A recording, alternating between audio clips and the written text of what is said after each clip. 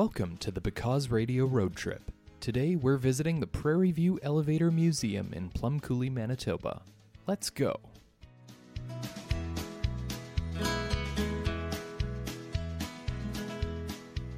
So I'm here today at the Plum Coulee Prairie View Elevator Museum, which is one of the more unique museums that we've had the chance to go to here on the road trip.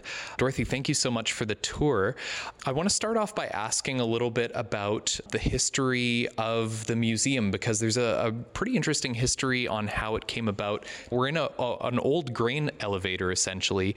Tell us about how it transitioned from an operating grain elevator to a museum. Okay, this elevator was built in 1975.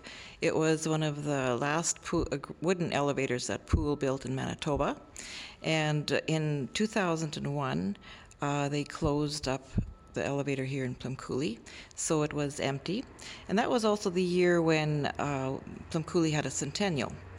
And we had invited many people that used to live in Plum Coulee to come back to Plum Coulee. And one of the guests that we had was Phyllis Lambert, who was the granddaughter to Sam Rosner, who was part owner of Rosner and Brownstone General Store in the years gone by. Sam Rosner had 4 daughters. One of the daughters, Sadie, married Sam Bronfman in 1922. They went on to acquire great wealth with the company that you may know as Seagrams of Canada. So they had 4 children, and Phyllis was one of them, and she was an architect by trade. She came to visit Plum Coulee, and she was intrigued by our town and this elevator, just like you guys were when you were up there. Mm-hmm. And she was very instrumental in the town purchasing this elevator. So with the money given to us by the Bronfman Foundation, donations from businesses, and grants and generous folks of Plum Coulee and surrounding areas, 5 projects were proposed, and the 5th was developing the elevator to become an interpretive center on the main floor, offices on the next few floors, and then the restaurant at the very top. But to date, we're still working on making the elevator an interpretive center on the main floor with showing some of the farming practices. But the restaurant and the offices fell by the wayside when the recession hit and when the Bronfman Foundation also folded.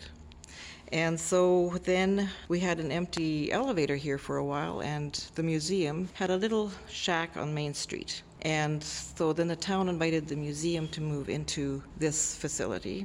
And so we have displays in about, I think, 15 or 16 of the bins, plus an observation bin where you can see right to the top, which is about 100 feet.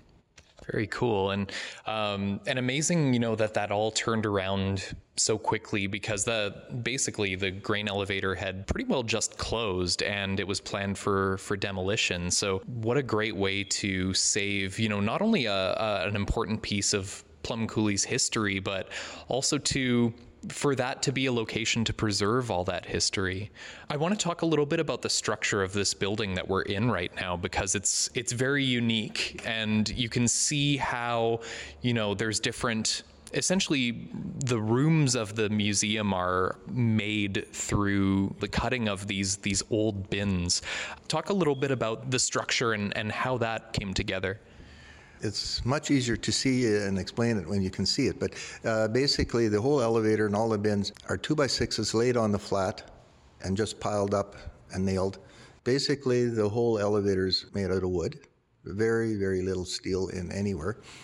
They are all hoppered so that they all come to a central point, and then up the main bucket elevators. The grain can go into different bins or into the rail car. There's a main truck scale in the driveway where the trucks are weighed and when they come in and when they go out. Tell us a little bit about the process. So where we're standing here is essentially the scale where trucks would drive onto.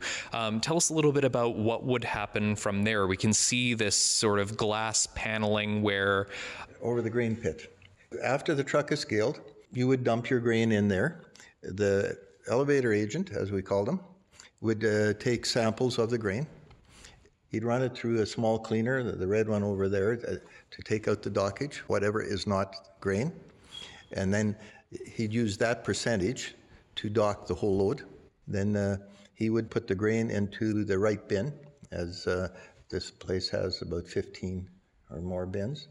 And then he would work out the price and give you a slip, basically a check. He would do that after the truck is weighed again, so that you know how many bushels you had on the truck. And most of the trucks during that time were either single axle or tandems. And I guess part of the reason some of these elevators were closed, the bigger trucks were coming in, the semis, and so that changed agriculture. And the elevator agent, like I mentioned before, had to load the elevator in the right sequence. You couldn't just load it on one side because the elevator would lean precariously. So you had to load it evenly. I want to talk a little bit about, the structure in and of itself is amazing and definitely worth a trip as well. But I want to talk about some of the artifacts that are housed within the museum, within what used to be the grain bins here. Give us sort of a snapshot of what people can find here from Plum Cooley's history, and what are some of maybe the standout things that come to mind as things that people need to see while they're here. The people have been very generous, and they have donated many artifacts. We have quite a few artifacts in our classroom where people come by and everybody kind of remembers the school that they went to. And we have a kitchen, dining room, and living room bin. Each display is in a bin. Then we also feature a table and a set of dishes from the Queen's Hotel, and a big pot-bellied stove from the Stewart hardware store. And then we also display memorabilia from the sports that have been played in Plum Cooley. There used to be a marching band, so that we have some of the instruments and some pictures of that band. We had a Dr. McGavin here that was a doctor for 47 years, and we have some of his things from his office.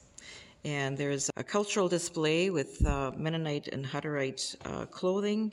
Also now we have an Indigenous display where we are building a teepee as well. We have many tools that they used to use and how they used to do laundry. And upstairs we have a collection of, somebody collected 800 tins, and it's just sort of an interest collection, and you can go up there and take a look. And the latest bin that was opened is now an observation bin. You can look right up to the top, which is about 100 feet. Tell us a little bit about participating in the Manitoba Heritage Trust program and what that's meant for the Prairie View Museum. Well, I'm Heather Unger, and I am from the Plum Cooley Community Foundation. So I'm the one that proposed initially to the museum committee the new Heritage Trust program.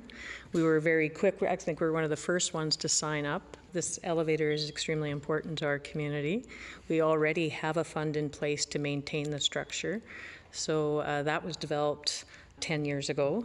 We developed the fund for the elevator, so it only made sense that we develop a fund for the inner operations of the elevator. Is there anything else you'd like to mention about the museum, or a message that you'd like to share with our listeners before we go? Well, we're open to the public in summer, Tuesday to Saturdays, 10 to 4.